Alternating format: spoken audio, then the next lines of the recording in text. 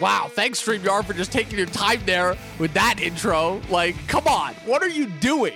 We know you have bad processors, but like, come on. What's going on there? I'm sorry, I just wanted to diss StreamYard for a second because our audio listeners are gonna have no idea what we're talking about. But like, damn, we just looked at our video intro, which we have pre-recorded, set to come up, and Chris clicked the go live button for YouTube, and it just was paused there for like a solid 3 seconds before our intro started playing. I'm like, wow. And there's no excuse because I'm plugged into Ethernet this time. Like, what are you doing, StreamYard? Get your shit together. Chris, how's it going? Pop into some of their town halls that they do. Yeah, Sunday right. Might have. Oh, do they do those? They actually do those? Oh, man. Yeah, tune in from time to time. They actually have a lot of stuff coming down the pipeline that's going to kind of make live streaming even easier than they already make it. Is it going to involve actual good processors that don't cause delays? Well, they just got bought out by a huge company, a huge multi-faceted tech company, kind of like a Yamaha. They do a little bit of everything type company. Got it. So big tech companies are usually better just for services and business overall. Yeah, it should. There should be some good StreamYard stuff coming down the pipeline. We got some people in the chat rolling in. Of course we do. Stranger Boy, always good to see you, man. Thanks for hanging out with us yet again. Appreciate your time. We got a fun show for you guys tonight. Yes, we do. Something a little casual, but there's going to be a lot to talk about. So if you like variety, this is probably the show for you. Yeah, definitely. We've been doing kind of these very formal lists the last couple of weeks, and those have been a lot of fun, but I honestly just wanted to get back to talking casually. I'm still stuck at home with COVID, and this is the only outlet that I have right now to express myself. So I'm going to go all out, as you guys are probably used to, because that's literally, I think, the only way that the only mode that I operate on. But as you guys can see from the title, we did our top 10 favorite TV shows and movies of 2020. That's done. We're officially leaving the previous year behind and looking into the new year. And it's funnily enough, before we even get into this list, as we're speaking, that I actually got a chance to watch 2 Sundance movies. I'm really mad because I completely wasn't thinking and is like, oh, I'm probably going to be home for Sundance Film Festival, which is entirely virtual this year. And so I miss out on a lot of the big ones, but I was able to sneak in 2 movies to watch, and they're already 2 of my favorite movies so far of the year. I still got a couple more to catch up on that have dropped in the first couple months of this year. But yeah, people, we're talking about some of our most anticipated of 2021. What does that mean? We're not just talking about movies. We're talking about everything properties. We're talking about movies. We're talking about TV shows. If there are any new books that are coming out, Chris, if you have any video games that you want to just talk about briefly, drop them right here. Any music. Really, this is just everything that we're kind of looking forward to in 2021. Fingers crossed, what we're hoping is the back half of COVID finally bringing this whole nightmare of the last year to an end. So far, the year hasn't been off to a great start just with everything that's been going on. 2021 did not hold back, but we can hope for the rest of these 11 months. Chris, before we get into this list, just break down, what are you kind of hoping versus what are you anticipating for 2021, just like for yourself and just in the world? In the world? In the world. Be as openly candid and honest as you can. I'm hoping for transparency to come back to the way that we live and operate as a society without getting any specific at all on that. I just think we could use a little accountability as just a global people. That is not a path I want to go down any further, but yeah, accountability and transparency would be nice to have again. But just more fun stuff. I'm hoping that we actually get some good rock records. I'm hoping that the Grammys doesn't recognize pop music that has, more males attached to it than females as rock. And that'd be nice for the first time since 1990. I don't care the gender. I just care about the music clearly not being rock, being pop, being watered down pop for that matter, which is even worse than the mainstream artists who at least have 60 writers on a track. So it's at least going to be of a standard, whether you like it or not. So I guess that does come back to transparency and accountability in art as well. I mean, I just want the bar needs to be raised on so many different fronts. That's what I would like to have happen in 2021. It could be the year to do it, which is why I bring that up. God damn, tell us how you really feel. I'm just hoping for what I usually hope for, which is just good, entertaining stuff. Good art is only as good as its entertainment value.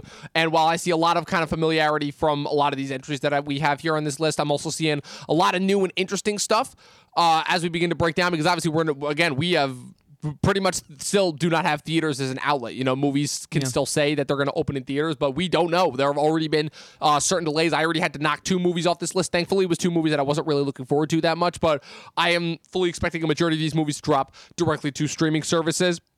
Yeah. And we still have some from some studios that we enjoy very much overall. And like I said, we've got a lot of good, cool TV shows to look forward to. Just I'm very much anticipating the same thing that I've anticipated for the last couple of years is what is it in the entertainment industry that's going to give me that's new? Just not just as far as content goes, but as far as like specific modes of storytelling. Like I said, the thing that impressed me the most about 2020 was how many amazing limited series that we got that could have easily just been movies, but just never would have been made as movies. That was the thing that I took away from it the most. And the fact that and also with 2020 finally getting into kind of those uncomfortable areas that it seems like big budget fare has been so afraid to touch overall. And I feel like a lot of properties really came to play last year as far as that goes. And I'm hoping to see that continued with this year. With that being said, I do still have a lot of big budget fare, and I do still want my big budget nostalgia trip entertainment, just kind of like my mindless blockbusters, I'm also looking forward to how the awards run is going to go this year, because this is going to be the first time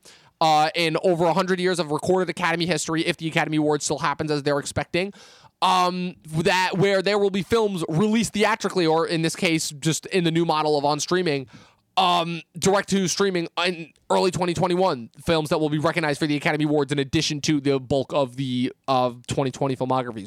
So movies like Malcolm and Marie, Judas and the Black Messiah, Tom and Jerry, even if for whatever reason the animated Academy decides to recognize that, those will all be recognized for this year's Academy Awards. So those are just a few of the things that I'm looking forward to, just as far as shakeups in the entertainment industry go, and kind of new things that are kind of shaking up the establishment that we've kind of come to know and love the last 4 years. But the only thing that we can expect is that for right now, theaters are not coming back. So get ready get ready to chill back on that couch, subscribe to that HBO Max, and get through. So that kind of brings me to the first topic of area of expertise. Hang on, because we have a lot of new faces in the chat right now. Okay, so I think we'd be remiss to not. Chat, first of all, Jay Manley, always hanging out, always here. Appreciate you being here, man. Thank you yet again for spending some time with us.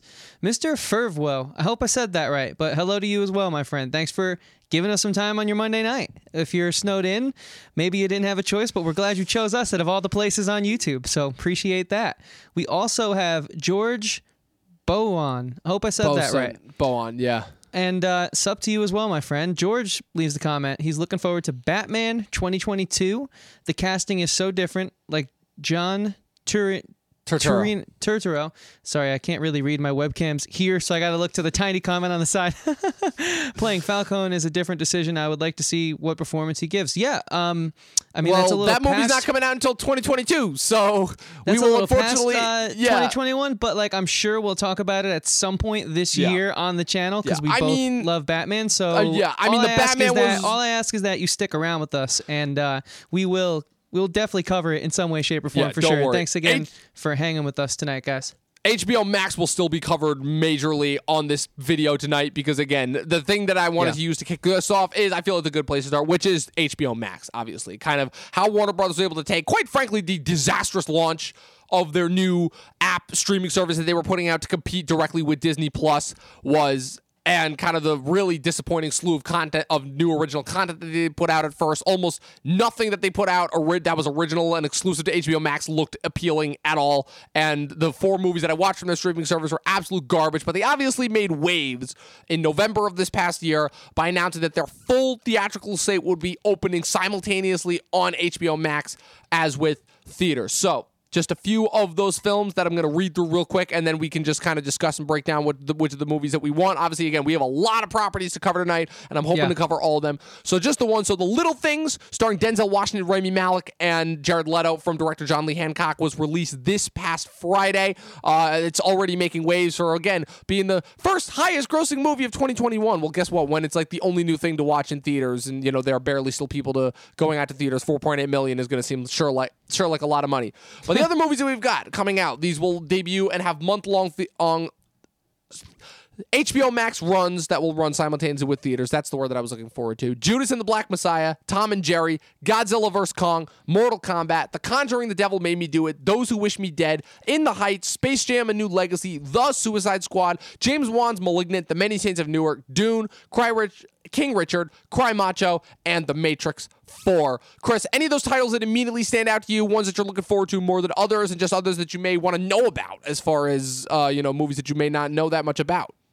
No, nothing I want to know about. Last year was such a letdown that it's going to take a lot of good movies to get that taste out of my mouth. But Dune and The Matrix 4, of course. I mean, give those to me already, you know?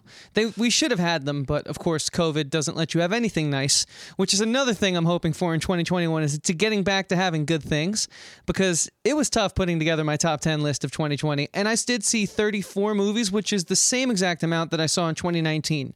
So you explain that to me.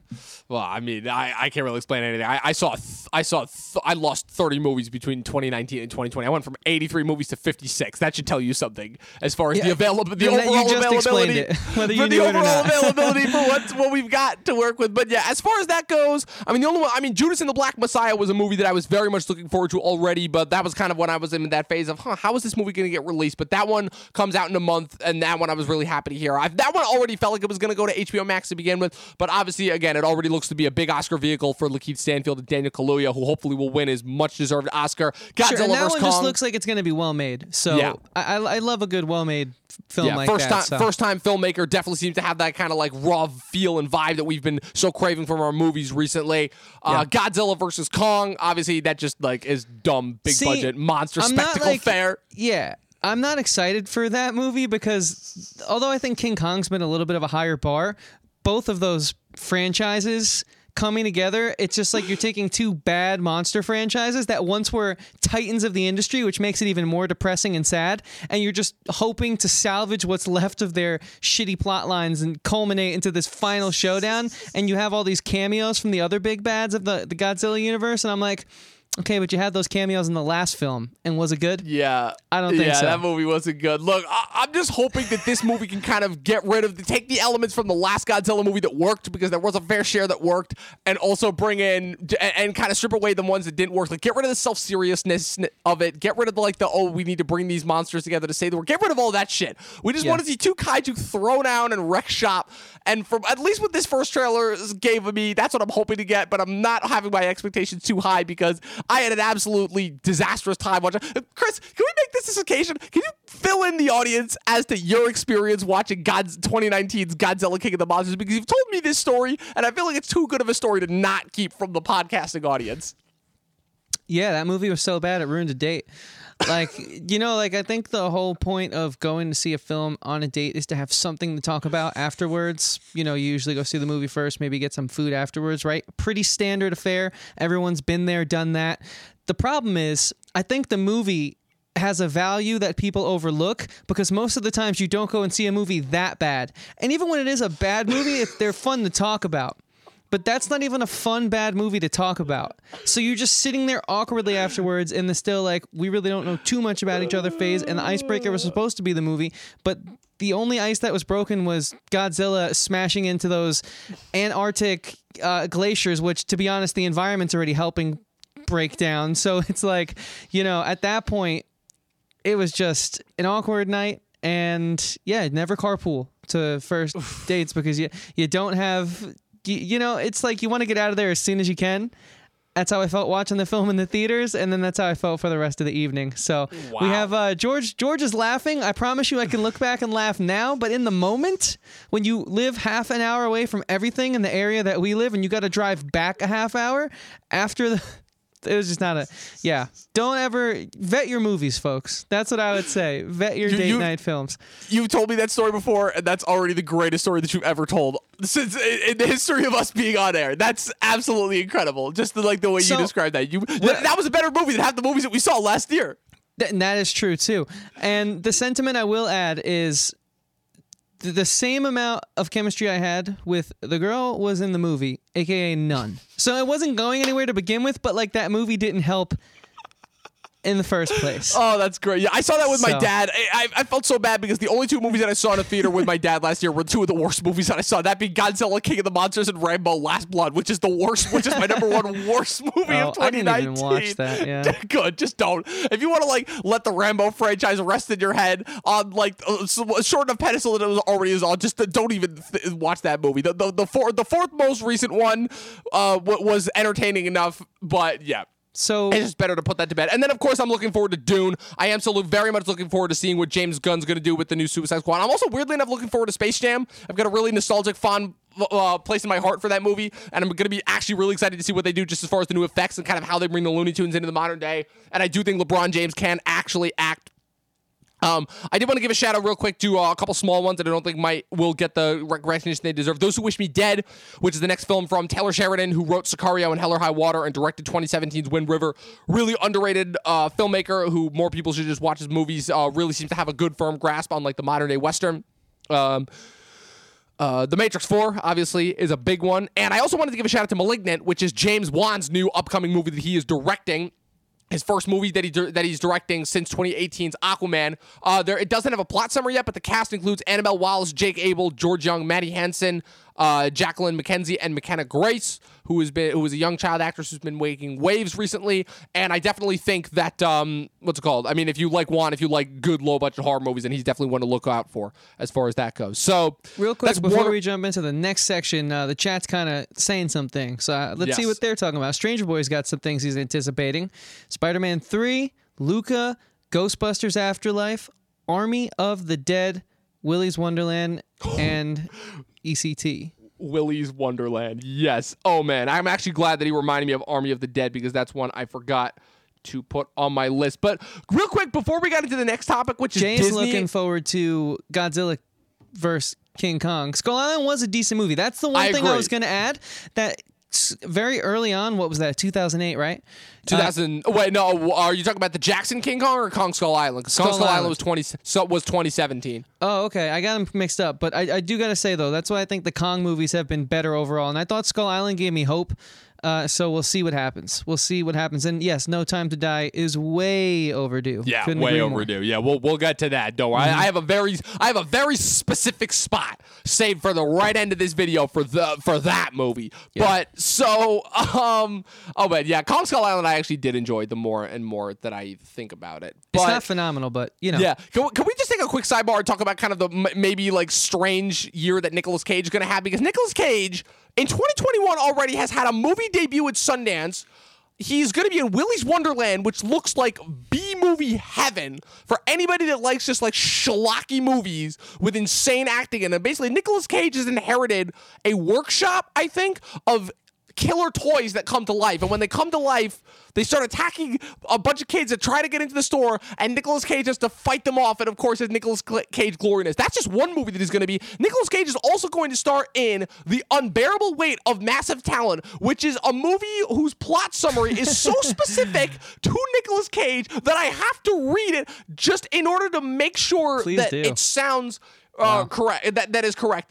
Directed by Tom Gormican, The Unbearable Weight of Massive Talent features Nicolas Cage playing a fictionalized version of himself, having to go to a birthday party of an obsessive fan who forces him to recreate his most famous characters and scenes for the birthday party. And of course, I believe it is when the birthday party is invaded by by a drug lord. He, of course, has to become some version of himself in order to eventually save his wife and daughter. That could not be more of a Nicolas Cage movie if it tried. Like, that is ridiculous overall. Like, you know how many reactions to those two movies that I listed on? Like, the Nicolas Cage subgenre that's going to hit us in 2021. I love the point in his career that he's at where he's clearly made his money. He doesn't need to take any roles at all anymore to keep the mansions going. He could just do what makes him happy. And if this is it, he's just a brilliantly complex human being.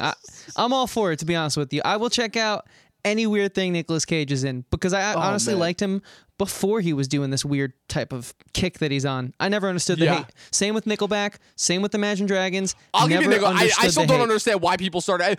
I can actually understand Imagine Dragons only because Imagine Dragons sounds to me similar enough to Nickelback that it's almost like people just kind of started associating them to go in that direction before they even really had a chance. You know, like they were just starting to become popular and people just became sick of them. Like it's like the post Nickelback internet hatred, but like before they really even had a chance to have a heyday. I call that the Twitter gaslight. I refuse to believe it. That's a great term for it. I have many points against that, but I can see how I totally understand how people see that though, and it's that Twitter gaslight. Oh, Stranger Boy, yes. Halloween Kills, for yes. sure. We're going to get there, I'm sure. So yeah. Yes. So right now, I'll just run through the Disney Fox release schedule that I have right here. These are all the releases that we have that are set to debut between Disney, Fox Searchlight, or the previous Searchlight Pictures, whatever Disney's calling it now. We've got Raya and the Last Dragon, the Disney original animated movie that will be dropping direct to Disney Plus. Black Widow, Free Guy, which is the acquired Fox movie that stars Ryan Reynolds as the guy who finds out that he's living in a video game, from director Sean Levi. That movie looks like a lot of fun.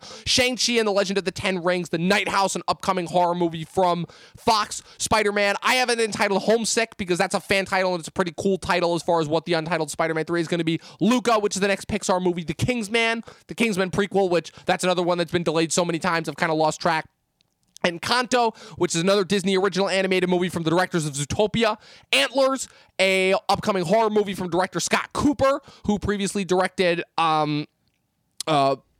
Crazy Heart and Out of the Furnace. The Eternals, Nightmare Alley, which is Guillermo del Toro's new upcoming movie that was shot in Buffalo, New York, that is going to be in his next Oscar contender, starring Bradley Cooper, Cate Blanchett, and Willem Dafoe, and a bunch of other people. And ending it is Steven Spielberg's remake of West Side Story. Those are all either movies that were already supposed to come out this year or largely delays because, just the theatrical window. We've pretty much talked about each and every one of these movies. There's not too much to talk about because a lot of the animated ones, to me, I really don't know that much about until they actually get released. And considering that the majority of these are just Marvel and superheroes, like, again, we're recapping a Marvel show every week. I'm particularly excited to see what happens with West Side Story. I don't have high expectations for it, but I really love that original film, and I've seen the play many times growing up.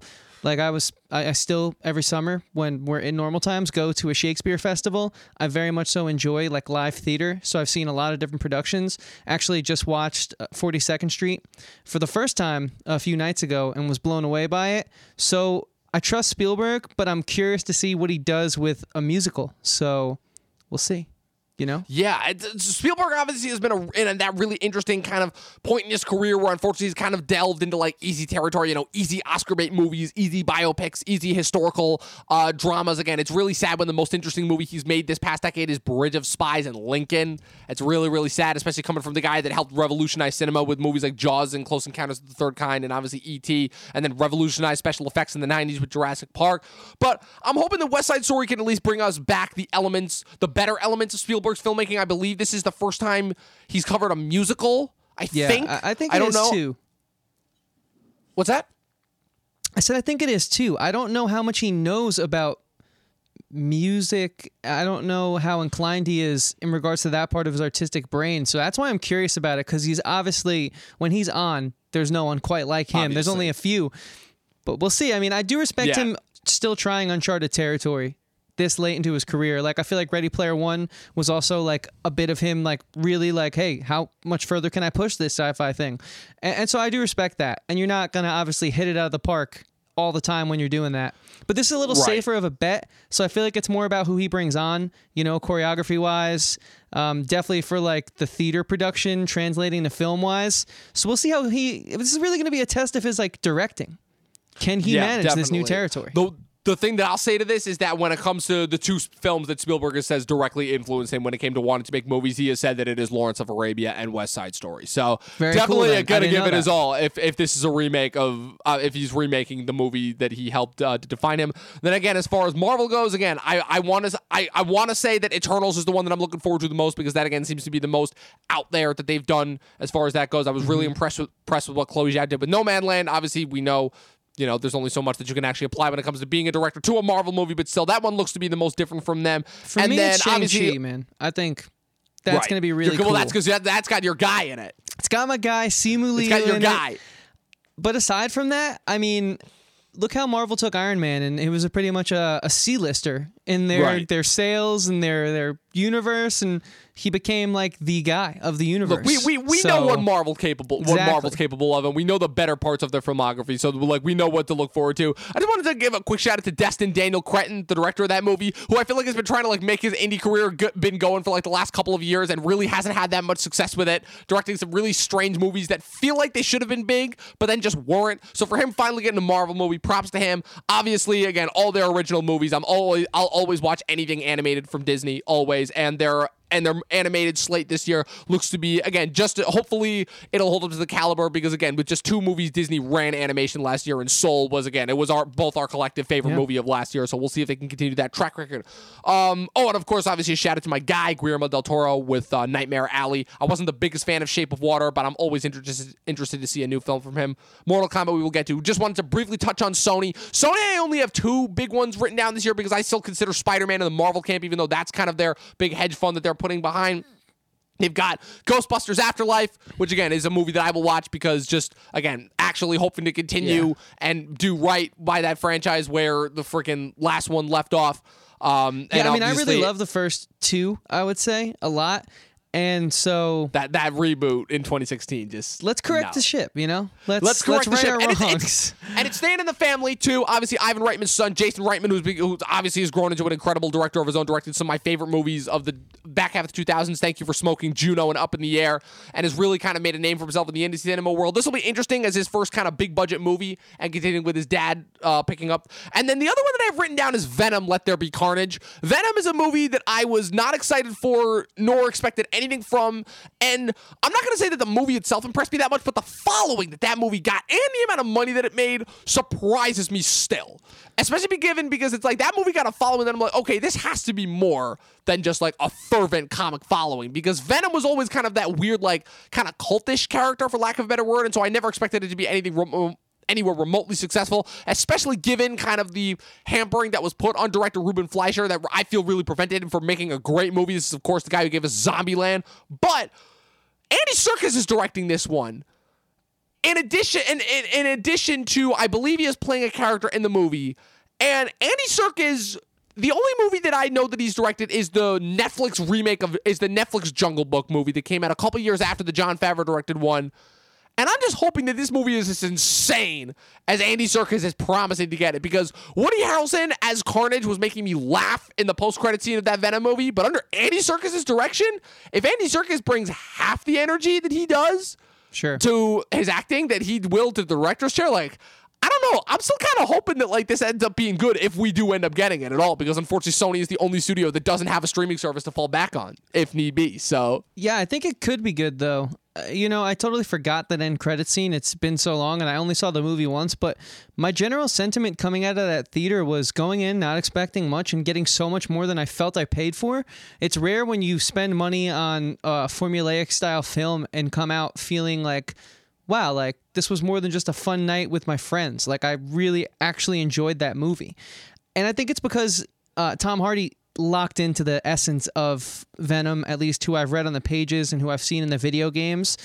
And he brought him to life in like a really human way, which is silly to say because the character Venom, I mean, to explain that, just, catch up. You've missed a lot. But I do think it's his performance that was so charming, and also it just being a fun movie. Like, it was fun. It did take itself seriously, but it also didn't, and that's always a weird line to tread because you know that they were trying to compete with Marvel, and they were doing everything that they possibly could to make a film that would rival the Marvel films. Fell a little short, but it still had like so much going for it that I think that's why there's such a huge fan base for it. I'm not like a stan for that movie, but I did enjoy it, and I am excited for Carnage.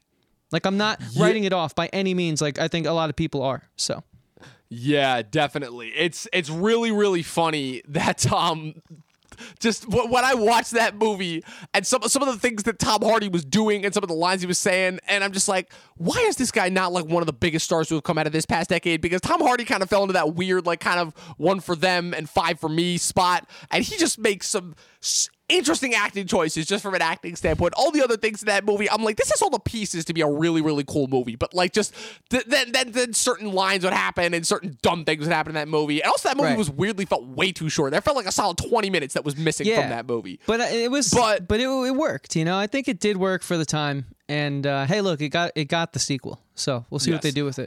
Death on the Nile. I'm gonna be honest. I didn't watch the last one. I have no interest in watching that movie because just anything from Kenneth Branagh. That's the Hercule Poirot continuation. The movie. It was a Kenneth Branagh remade Murder on the Orient Express a couple years ago. It had a gigantic cast. I'm not bothering to remember all the names, but just to put this in perspective, with Kenneth Branagh's last movie, Kenneth Branagh as a director gave us the 90s Frankenstein movie, which sucked. Of the Disney live-action adaptations, he directed Cinderella. He directed the first Thor movie. And, of course, he directed everyone's favorite Disney Plus drop of last year, Artemis Fowl, which was supposed to be the kickoff of a latest franchise. So he's hit or miss as a filmmaker, to say the least. And you actually just saw his latest acting talent the other day as his brilliant portrayal of Andre Sator in Tenet.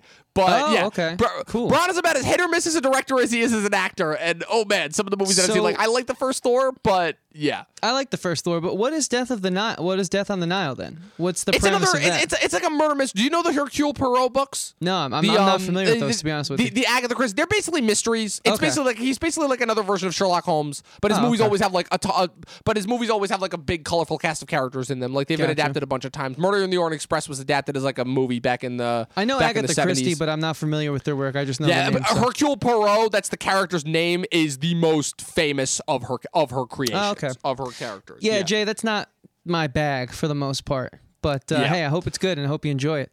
Unfortunately, yeah. No, now I did want to give a quick shout out, even though again we were unfortunately, like the many other things that Corona took away from us. Corona took away our A24 movies for the majority of 2020. They were able to squeeze out 2 movies, one of which was an Apple TV Plus drop, and one of which was only released very limitedly. Unfortunately, I was able to see it. Chris was unable to, that being Minari. However, Minari will go wide for renting purposes in February, so Chris, you'll be able to at least watch it then. But I wanted to give a quick shout-out to the other movies that are supposedly announced for this year. The 2 big ones that were supposed to come out last year that were unfortunately delayed, the one being Zola, which is directed by first-time filmmaker Janiska Bravo. It is based off of the real-life story. It's based on the infamous 148 tweet Twitter thread in which Zola, who is the main character, meets a sex worker named Stefani at a restaurant where they waitress, and they immediately bond over pole dancing. And after they exchange numbers, they go on a cross-country road trip, which apparently turned into the craziest, most unexpected trip of her life. It stars Taylor Page as Zola and Riley Keough as Stefani. And that one, again, it just looked to be continuing kind of the A24 music video-esque look that they've kind of had going for them for the last couple, and just continuing with their insane just ideas that they'll go for. And then the other big one being The Green Knight, David Lowery's next movie that he was going to direct for them, which is basically his take on the Arthurian legend. This time telling from the perspective of Sir Gawain, King Arthur's nephew, who would be portrayed in the movie by Dev Patel, with a cast that included Alicia Vikander, Joel Edgerton, Sean Harris, Kate Dickie, Barry Keoghan, and Ralph Ineson as the titular Green Knight.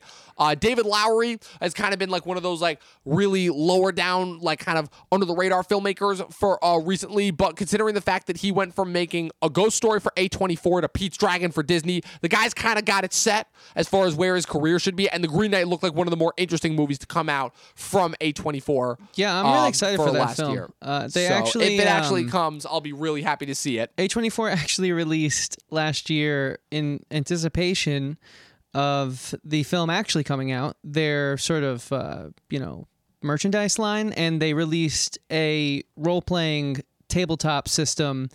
And, D&D, Cyberpunk, those are all tabletop systems around the Green Knight mythos. So that got me even more interested than I already was. And it kind of seems like these 2 A24 films, both Zola and Green Knight, are just going to be more of what A24 gives me, which is not playing into any trends, just producing stories that they genuinely like and care about. And so what? They're completely different. That's what you get with A24.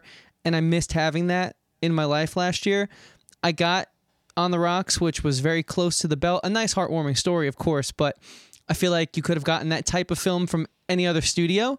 Of course, it had the A24 slight touch, but these are the A24 films, on paper at least, that get my, that get a rise out of me. So Yes, we'll pretty see much if they're good. Echoing the sentiment. Well, echoing the sentiments there completely again. These 2 were both on my most anticipated for last year. They're still on my most anticipated of this year if they actually come out. So, like everything else this year, we'll see. We'll see if any of these make it to Apple TV Plus or if A24 just dumps them. I know that Saint Maud, which was the horror movie that was supposed to come out in April last year, that was one of the first couple delayed. They made a deal with that, so that will be that will be going to Crackle, I believe, in the next couple weeks. It's in theaters right now overseas and somewhere, I think, in the U.S. that's not anywhere else in New York. So we will definitely be watching that one soon. So I got a question for you. Do you have a hopefully I Crackle have an account, answer. or do we have to like make a 7-day trial? I'll get you a Crackle? copy. I will find a copy once it is available. All Is right, the cool. answer Thank to that you. 'Cause question? I was really Don't worry. excited for that one. I will make sure. Yeah, that was one of the ones that I was really looking forward to because again, it Yeah. was just completely unknown. I'm always looking forward to horror movies from them, even though a majority of them have disappointed me. And that one again looked like just more just creepy, crazy stuff and like very, very Exorcist-like. So definitely, I'm looking forward to that. I just also wanted to give a quick shout out to some of the other movies that they have listed on their Please. Wikipedia profile. Hopefully, they will come out. False Positive, which will be distributed by Hulu. That'll be coming out in mid-2021, so that's another one we have to look forward to. After Yang, Come On, Come On, The Humans, Red, White, and Water, The Souvenir Part 2, and The Tragedy of Macbeth, which is the next film from the Coen brothers. So we'll see if any of those movies actually manage to make it out. What's that one about? That kind of gets me a little excited. The Coen brothers film. Macbeth. Oh, it's just a remake of Macbeth. It's okay. it's their take It's not on some it. play. Starring Okay. Denzel Washington. Cool. Yeah. Hell yeah. Either So way, still stoked. moving on, I'm just going to run through a couple of these next ones because I do want to talk about TV a lot. So the next one we have is Universal, Blumhouse, and Focus. So they're kind of all under the Universal banner. The big ones that I have: Nobody, which is the Bob Odenkirk, John Wick-esque looking movie. Fast 9, The Forever Purge. They're still making Purge movies. Old, which is M. Night Shyamalan's next movie. We'll see what that one's about. I know that one's based off a graphic novel. The Candyman remake / reimagining. Halloween Kills. Edgar Wright's new horror movie, Last Night in Soho, which is still on my most anticipated of the year. And last but not least, Paul Schrader, we're making his return to the camera after 2018's First Reform, that being a movie called The Card Counter, which sees Oscar Isaac as a guy who is, again, on the run from gambling debt, which just sounds incredible because Paul Schrader, what's it called?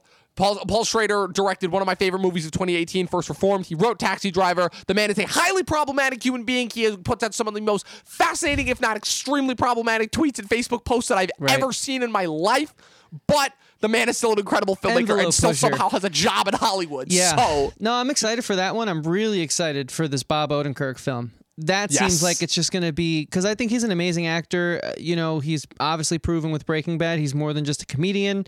And he started out in sketch, which I think sketch actors who come from sketch first automatically get a bad rep for whatever reason. And so his range that he's been able to give us over the years, this just seems like the natural next progression. Whoever his agent is, or if it's him choosing what parts he can take, I think it's awesome. I think it's going to be good. And I can't wait to see and then have them prove me right. And I hope they prove me right because I'm very excited about that one. And then the last thing about everything you just read off, what that tells me is that 2020 was going to be a really good year for horror. I think they pulled those films out and just let the election be the horror film of 2020. And now 2021... the horror films we did get sucked. Yeah, it seems like 2021 is going to be an amazing year for horror, at least on paper. They can prove us wrong. We'll see. They can prove us wrong. But remember, we got Fantasy Island and The Invisible Man both just in February. That was just the tip of the iceberg for Blumhouse. One of those was on our best of the year, and one of those was on our worst of the year. That's so true. that's telling you something just as far as Blumhouse's track record goes. But yeah, the one that stands out to me the most from those movies, Fast and Furious, obviously, because I'll be there forever. They delayed obviously Jurassic World. They delayed Jurassic World to next year, and then Last Night in Soho because Edgar Wright. That's another one. Again, that's just based on the name alone. If he puts out a movie in that year, then I will watch it. And that one looking to be a period piece starring Anya Taylor-Joy and Thomas and Mackenzie from Jojo Rabbit. Sign me right up. I don't even care. Yeah. Oh, so yeah. real quick, Jurassic World's 2022 now. Jurassic World has been delayed to 2022 along with the Batman and a couple of others, along with Morbius and the Uncharted still being delayed off the top of my head. We're never getting that movie. I don't care what top positive Tom Holland. I don't care what.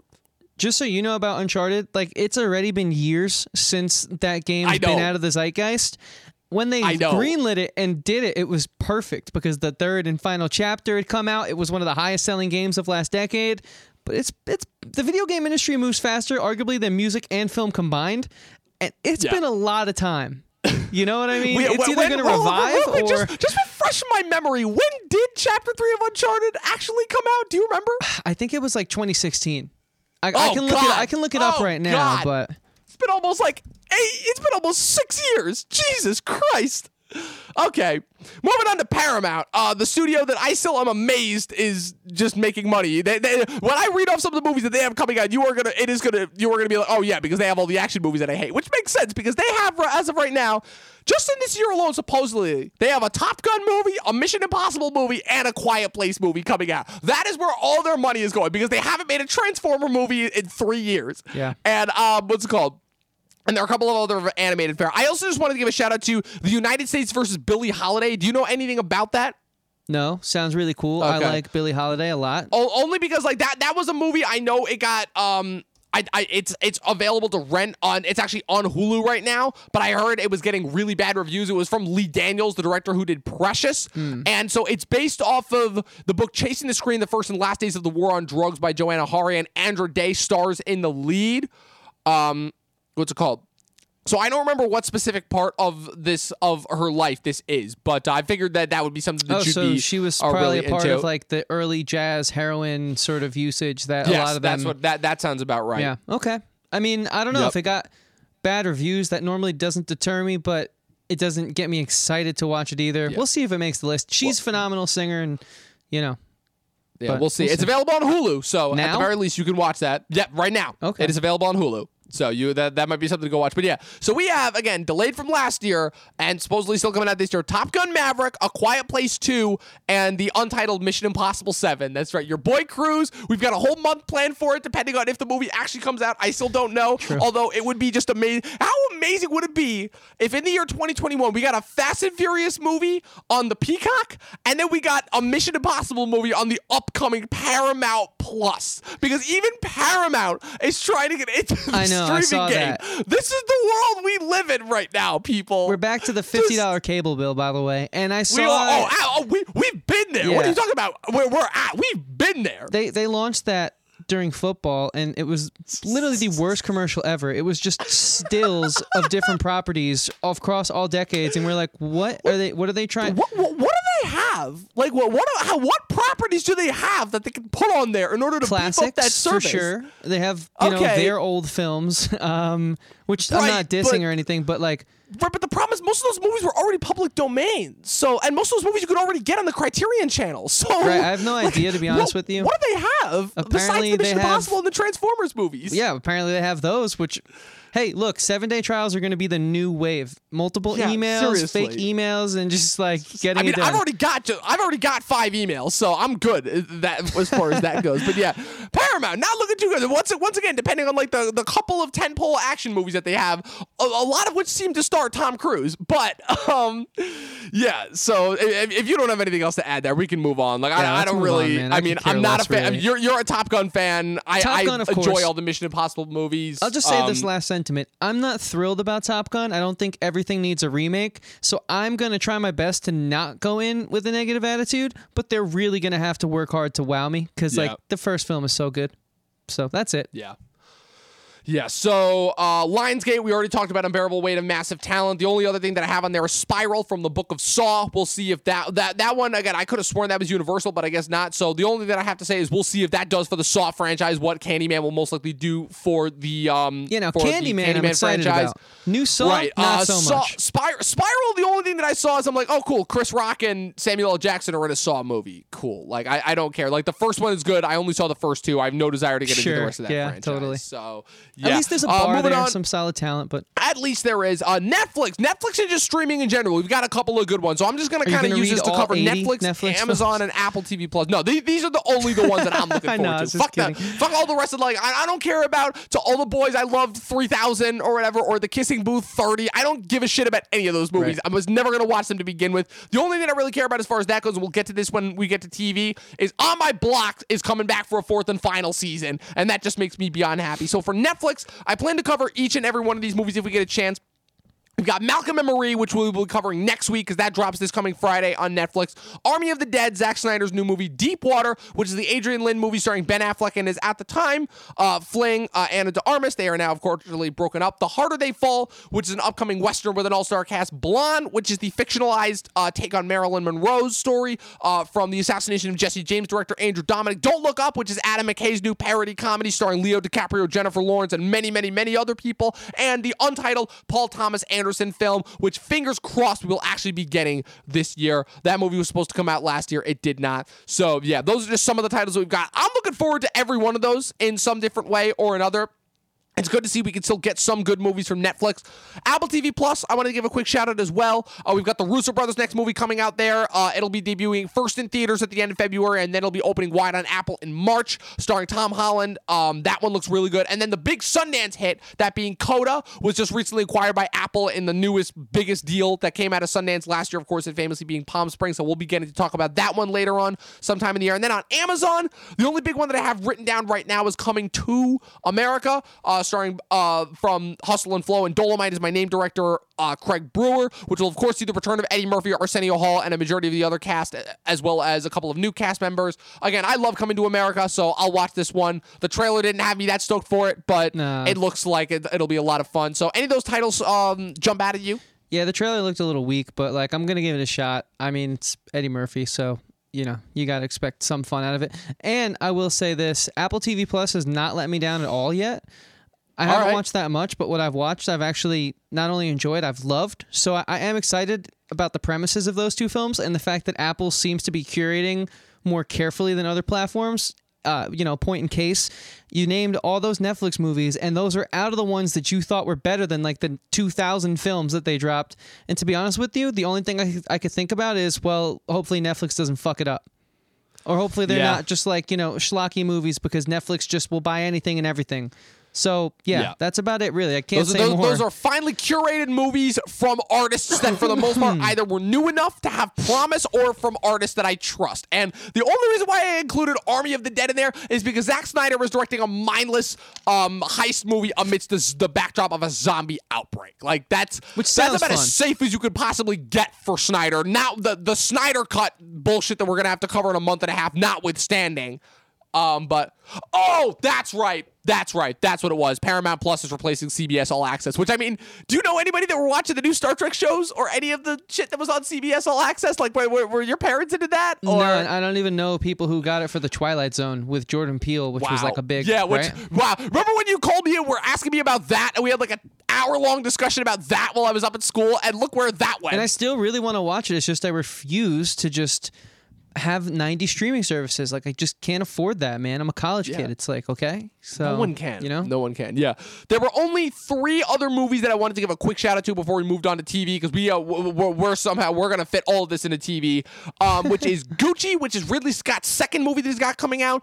After The Last Duel, a lot of people were kind of theorizing whether The Last Duel was gonna be Ridley Scott's last movie, but apparently he's doing Gucci with Lady Gaga, so we'll see how that goes. Respect, which is the Aretha Franklin biopic, which again has been delayed incessantly, but that seemed like it was going to be a big Oscar winner for star Jennifer Hudson. And of course, we finally made it. The upcoming one of the movie that just cannot escape the delays, the next James Bond movie, the last one starring Daniel Craig, No Time to Die. At this point, I mean, here's the thing: Bond is literally the last franchise that MGM has. I know they're still holding out and seeing if theaters reopen. There was obviously a little bit of a rumor of that deal that we talked about last year with them potentially selling. I mean, at this point, like, they just got to bite the bullet and they got to sell. And it's got to be Apple TV Plus, right? They're going to be the ones that pick this up, right? Because they're the only ones that are going to be willing to shell out that type of money for like a Bond movie, And they're probably like, to me, the only streaming service with like enough prestige, which I'm putting in as big air quotes as I could possibly put. Because again, there's nothing is prestige anymore when it comes to cinema in general. The red carpet of streaming services, I think. Yeah. Like they're the closest you can get right now with the most class, I would say. I think they're the most carefully curated though. And I do think that speaks to an extent when you know that everything on there is going to be a high quality. I think we saw HBO deteriorate last year slightly with shows like Run. We don't need to get down that rabbit hole too much. This is a looking forward Westworld podcast. Season 3. Exactly. But you know what I will say is I think that this film has so much going for it that they could afford to push it back because it's Craig's, final hurrah. It's a franchise that's been insanely successful. It's been keeping them afloat, but the issue there also might be that it's been keeping them afloat and they haven't been able to put it out. So who knows? That's exactly what it is. Either way, it's exactly what it is. Either way, I think the news cycle, the review cycle is going to be the same. It's just going to be a matter of do we watch it on our couch or in a theater chair? That's it. Right. At this point. Yeah. And like my relationship with Bond personally has never been one where it's like, look, I could care less whether I see Bond on the big screen or on the small screen. It makes absolutely no difference to my enjoyment because I'm still about just as into Bond as I was before, which is 50-50. Half the movies are good. Half of them are really, really bad. Sure. But What's it called? But the last couple of Craig movies, the good ones at least, really I enjoyed. Skyfall to me was one of the best movies that I saw of the last decade, and No Time to Die I was hoping was going to be following that because the most recent track of Bond movies seem to be following the reverse Star Trek rules. But with that being said, that brings us to really the end of all the movies that I'm really looking forward to in 2021. I can read off my quick top 10 list that I have after we're done talking about TV as to what I'm anticipating the most. Sure. But real quick for TV, so I just wanted to run through. So this is the list of stuff that we know for a fact that we can at least count on getting this year, which is overall. So we've already got Cobra Kai, and we're about halfway through WandaVision now on Disney+. So we've got the third season of Succession. Hopefully, they are still in production, I believe. So hopefully we will get that this year. Falcon and Winter Soldier, Loki, Ozark, the first half of season 4, because for the fourth and final season, they're splitting it into 2 parts. Stranger Things season 4, which has been confirmed, not confirmed yet. The Curse, which is the Safdie brothers' new upcoming Showtime series starring Emma Stone. Barry season 3, Star Wars, The Bad Batch, What If, Miss Marvel, all on Disney+. The Boys season 3, Hawkeye on Disney+, The Book of Boba Fett on Disney+, and then just 2 personal ones for me, Industry season 2 and His Dark Materials, the third and final season. All of those, for the most part, we're expecting. All of those, again, we're pretty standard. They're mostly just stuff that we're already going to cover on the channel, as part of our annual Disney Plus sec. But the 2 that I'm looking forward to, again, I'm just so happy we're getting 2 of the biggest breakout successes, I would say, between the 18 to 19 period that were unfortunately shelved before they had a chance to really come into their own. Before they had a chance to really come into their own.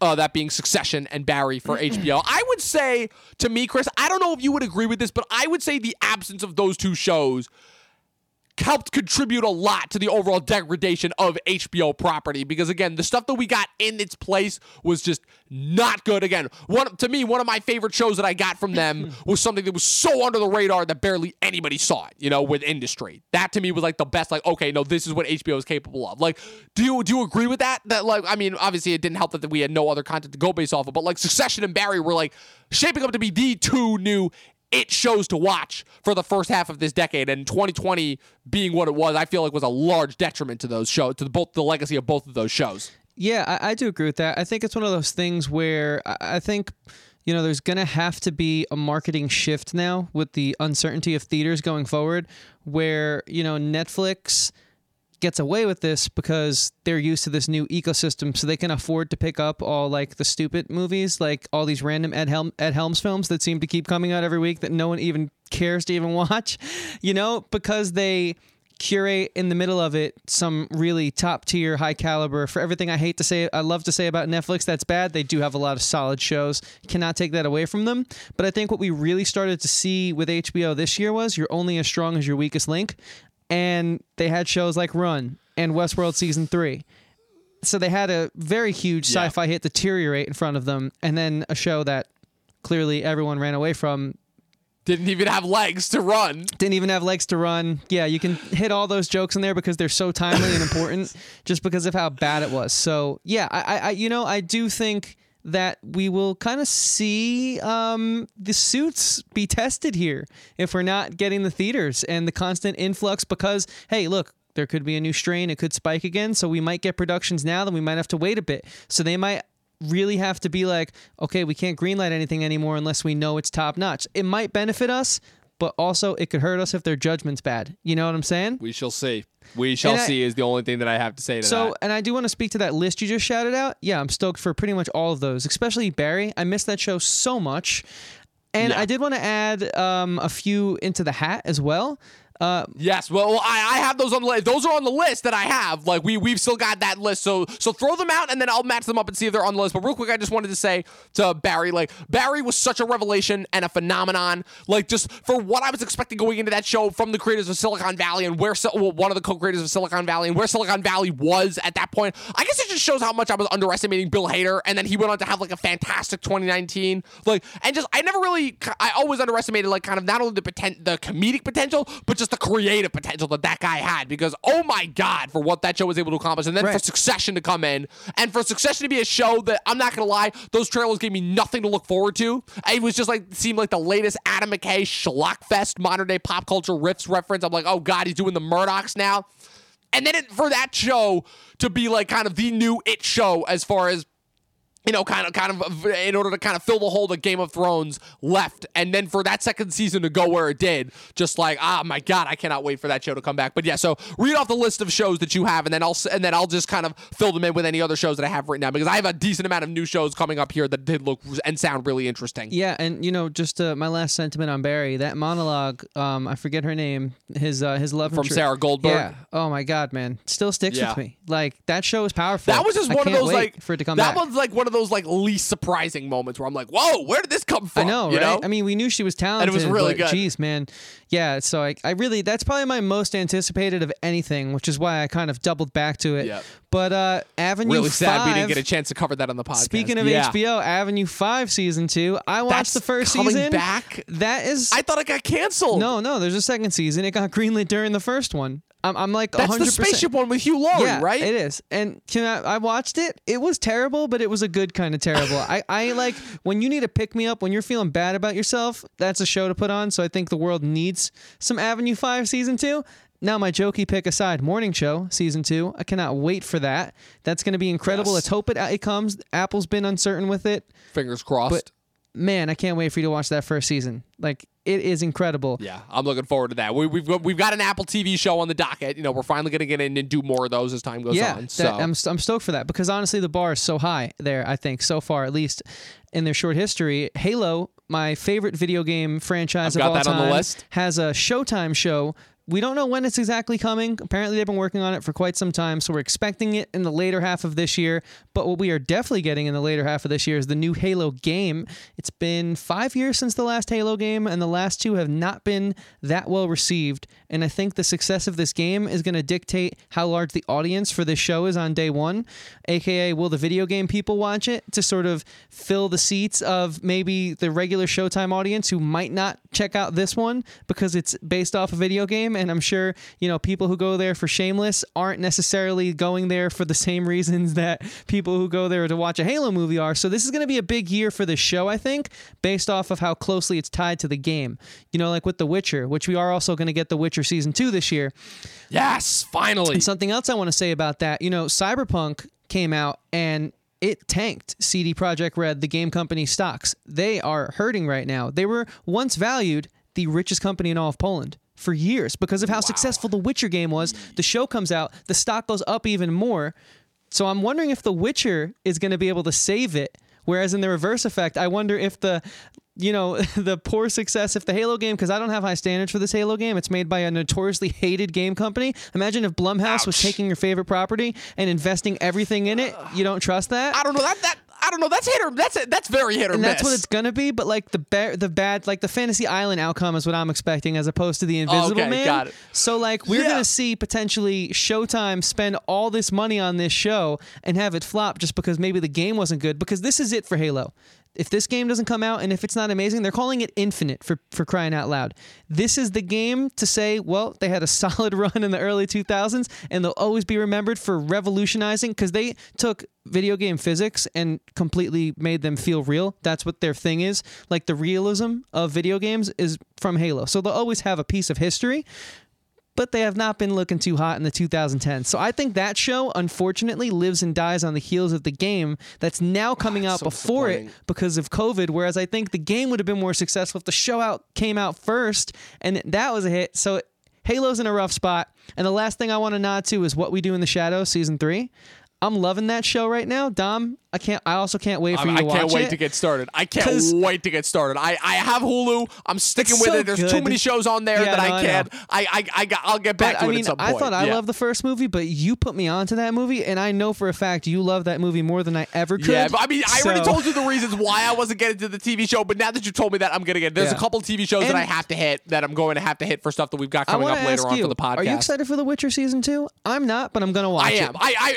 I think the problem was that The Witcher kind of just came and went, and I didn't really, there was just like nobody talking about it at the time. So like I didn't really have a chance to discuss it. I wasn't sure. I think we talked about it a little bit, but that was one of those shows I watched. I really enjoyed it while it was on. It just kind of came and went. And for that period of ambiguity as to whether it was going to get a second season or not went on so long that it kind of just went out of my mind. And now that because I heard recently that they were doing a Witcher prequel now, but I still wasn't completely sure whether season 2 was happening or not. So because they're basically based off books, best-selling books, and so there's I a know lot that. of material there.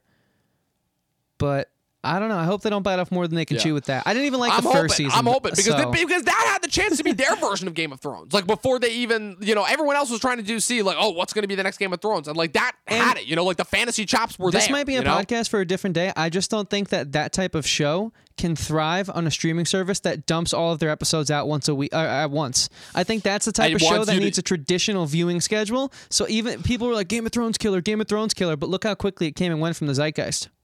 Right, but apropos of that, the only thing that I have to offer that is because just for an example, as specific as The Witcher, I preferred that having all the episodes to watch at once. Like I feel like if I had to watch that week to week, that to me I feel like would have killed any enjoyment that I had of that show, and that would have really made it feel like a CW show. That's just my standpoint. I don't know for certain if that's the case, but that's just how I feel about it. Like I enjoyed having it all there to watch. I'm going to throw it to you now because I feel like I've been talking for a bit, but I do have my final most anticipated. Ooh, your most. So remind me to say that. Yeah. Yes. All right. So I'm just going to run through these next couple, but these are just all titles that when Chris Ryan and Andy Greenwald were describing them on the watch, I don't have time to really go through them each individually, but I know a couple of them are based off of some comic books that I know you're a big fan of, so I'll kind of leave you to discuss those. So we've got, obviously we already talked about Halo on Amazon. We've got the Lord of the Rings show. Supposedly that'll finally be happening this year.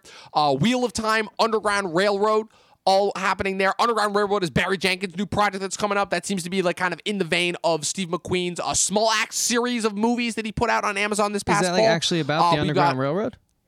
Yes, it is. Cool. Okay. And it's going to be about Harriet Tubman. Nine Perfect Strangers on Hulu. You've got the Ripley show that's coming to Hulu that will be about Ripley herself, obviously. From Anatomy Alien? of a Scandal coming up on Netflix. From Alien. Oh, yep, that was announced at the Disney Investor Day. That. Yep. From Fargo creator Noah Who's Hawley. playing So we'll Ripley? see about that. No casting has been announced yet. Anatomy of a Scandal on Netflix, Station 11 and Tokyo Vice on HBO Max. Tokyo Vice, I know, was the Michael Mann show that he talked about doing for a while. Pachinko and Severance on Apple TV Plus. Why the Last Man for Brian K. Vaughan. That adaptation will supposedly be happening this year. That'll be an FX production going directly to Hulu. Paper Girls, the other adaptation of the big Brian K. Vaughan comic series, will be going to Amazon. Then the last two that I wanted to shout out are The Peripheral on Amazon and The Last of Us, which HBO announced they were producing last year. We'll see if that actually comes out this year. Those are the only other ones that I had written down. And then you brought up a couple of other returning shows that I wanted to give a shout out to. There was one that I had written down before that I forgot about, and that is supposedly it has been in production for the better part of a couple months now, so we'll see if it's actually able to get out this year, that being the 6th and final season of Better Call Saul. We'll see if they actually finish that. If so, it'll be a send-off that has been in the making, because I finally caught up with all of Better Call Saul, and oh man, I cannot wait for that last season. That's going to be a great last season television. So what was the last thing that you wanted to give a shout out to before we got out of here? Oh, well, real quick, my top 3 favorite comics of all time come from Brian K. Vaughan in the order of Why the Last Man at number 3, Paper Girls at number 2, and then Saga at number 1. So the fact that I'm going to loan you just the first issues of both of those to read, just because I think there's like a magic in those. I never pawn books off on people. I know there's a lot of time that takes to sit down and read something, but like I'm going to have to let you borrow those too, because I just want you to know about those before we go into it, especially Paper Girls, man. That's going to be so fun to watch. What's the network behind that? Yeah, do you know? Paper Girls is going to Amazon, and Why the Last Man is FX, and it'll be going to Hulu. But yeah, just based on the premises alone from what I heard, I already know about what Why the Last Man is about. Paper Girls, Chris and Andy broke down the premise, and it sounds absolutely incredible. It's so crazy. I can't wait. It goes from 0 to 100 in like 3 seconds. I cannot wait. I hope that the shows are just half as crazy as the comics are. I'm looking forward to all of those. If you guys want to know more about all those, again, I can make the list available at a later point in order to put those on. But so, Chris, what was your most anticipated? And then I'd say let's just break down, let's just pick 10 things between the movies and TV shows that we're looking forward to the most. And then we'll just before we get out of here. So, what was your number one most anticipated choice? Well, real quick, I did have a theory about why we might not be getting Stranger Things season 4.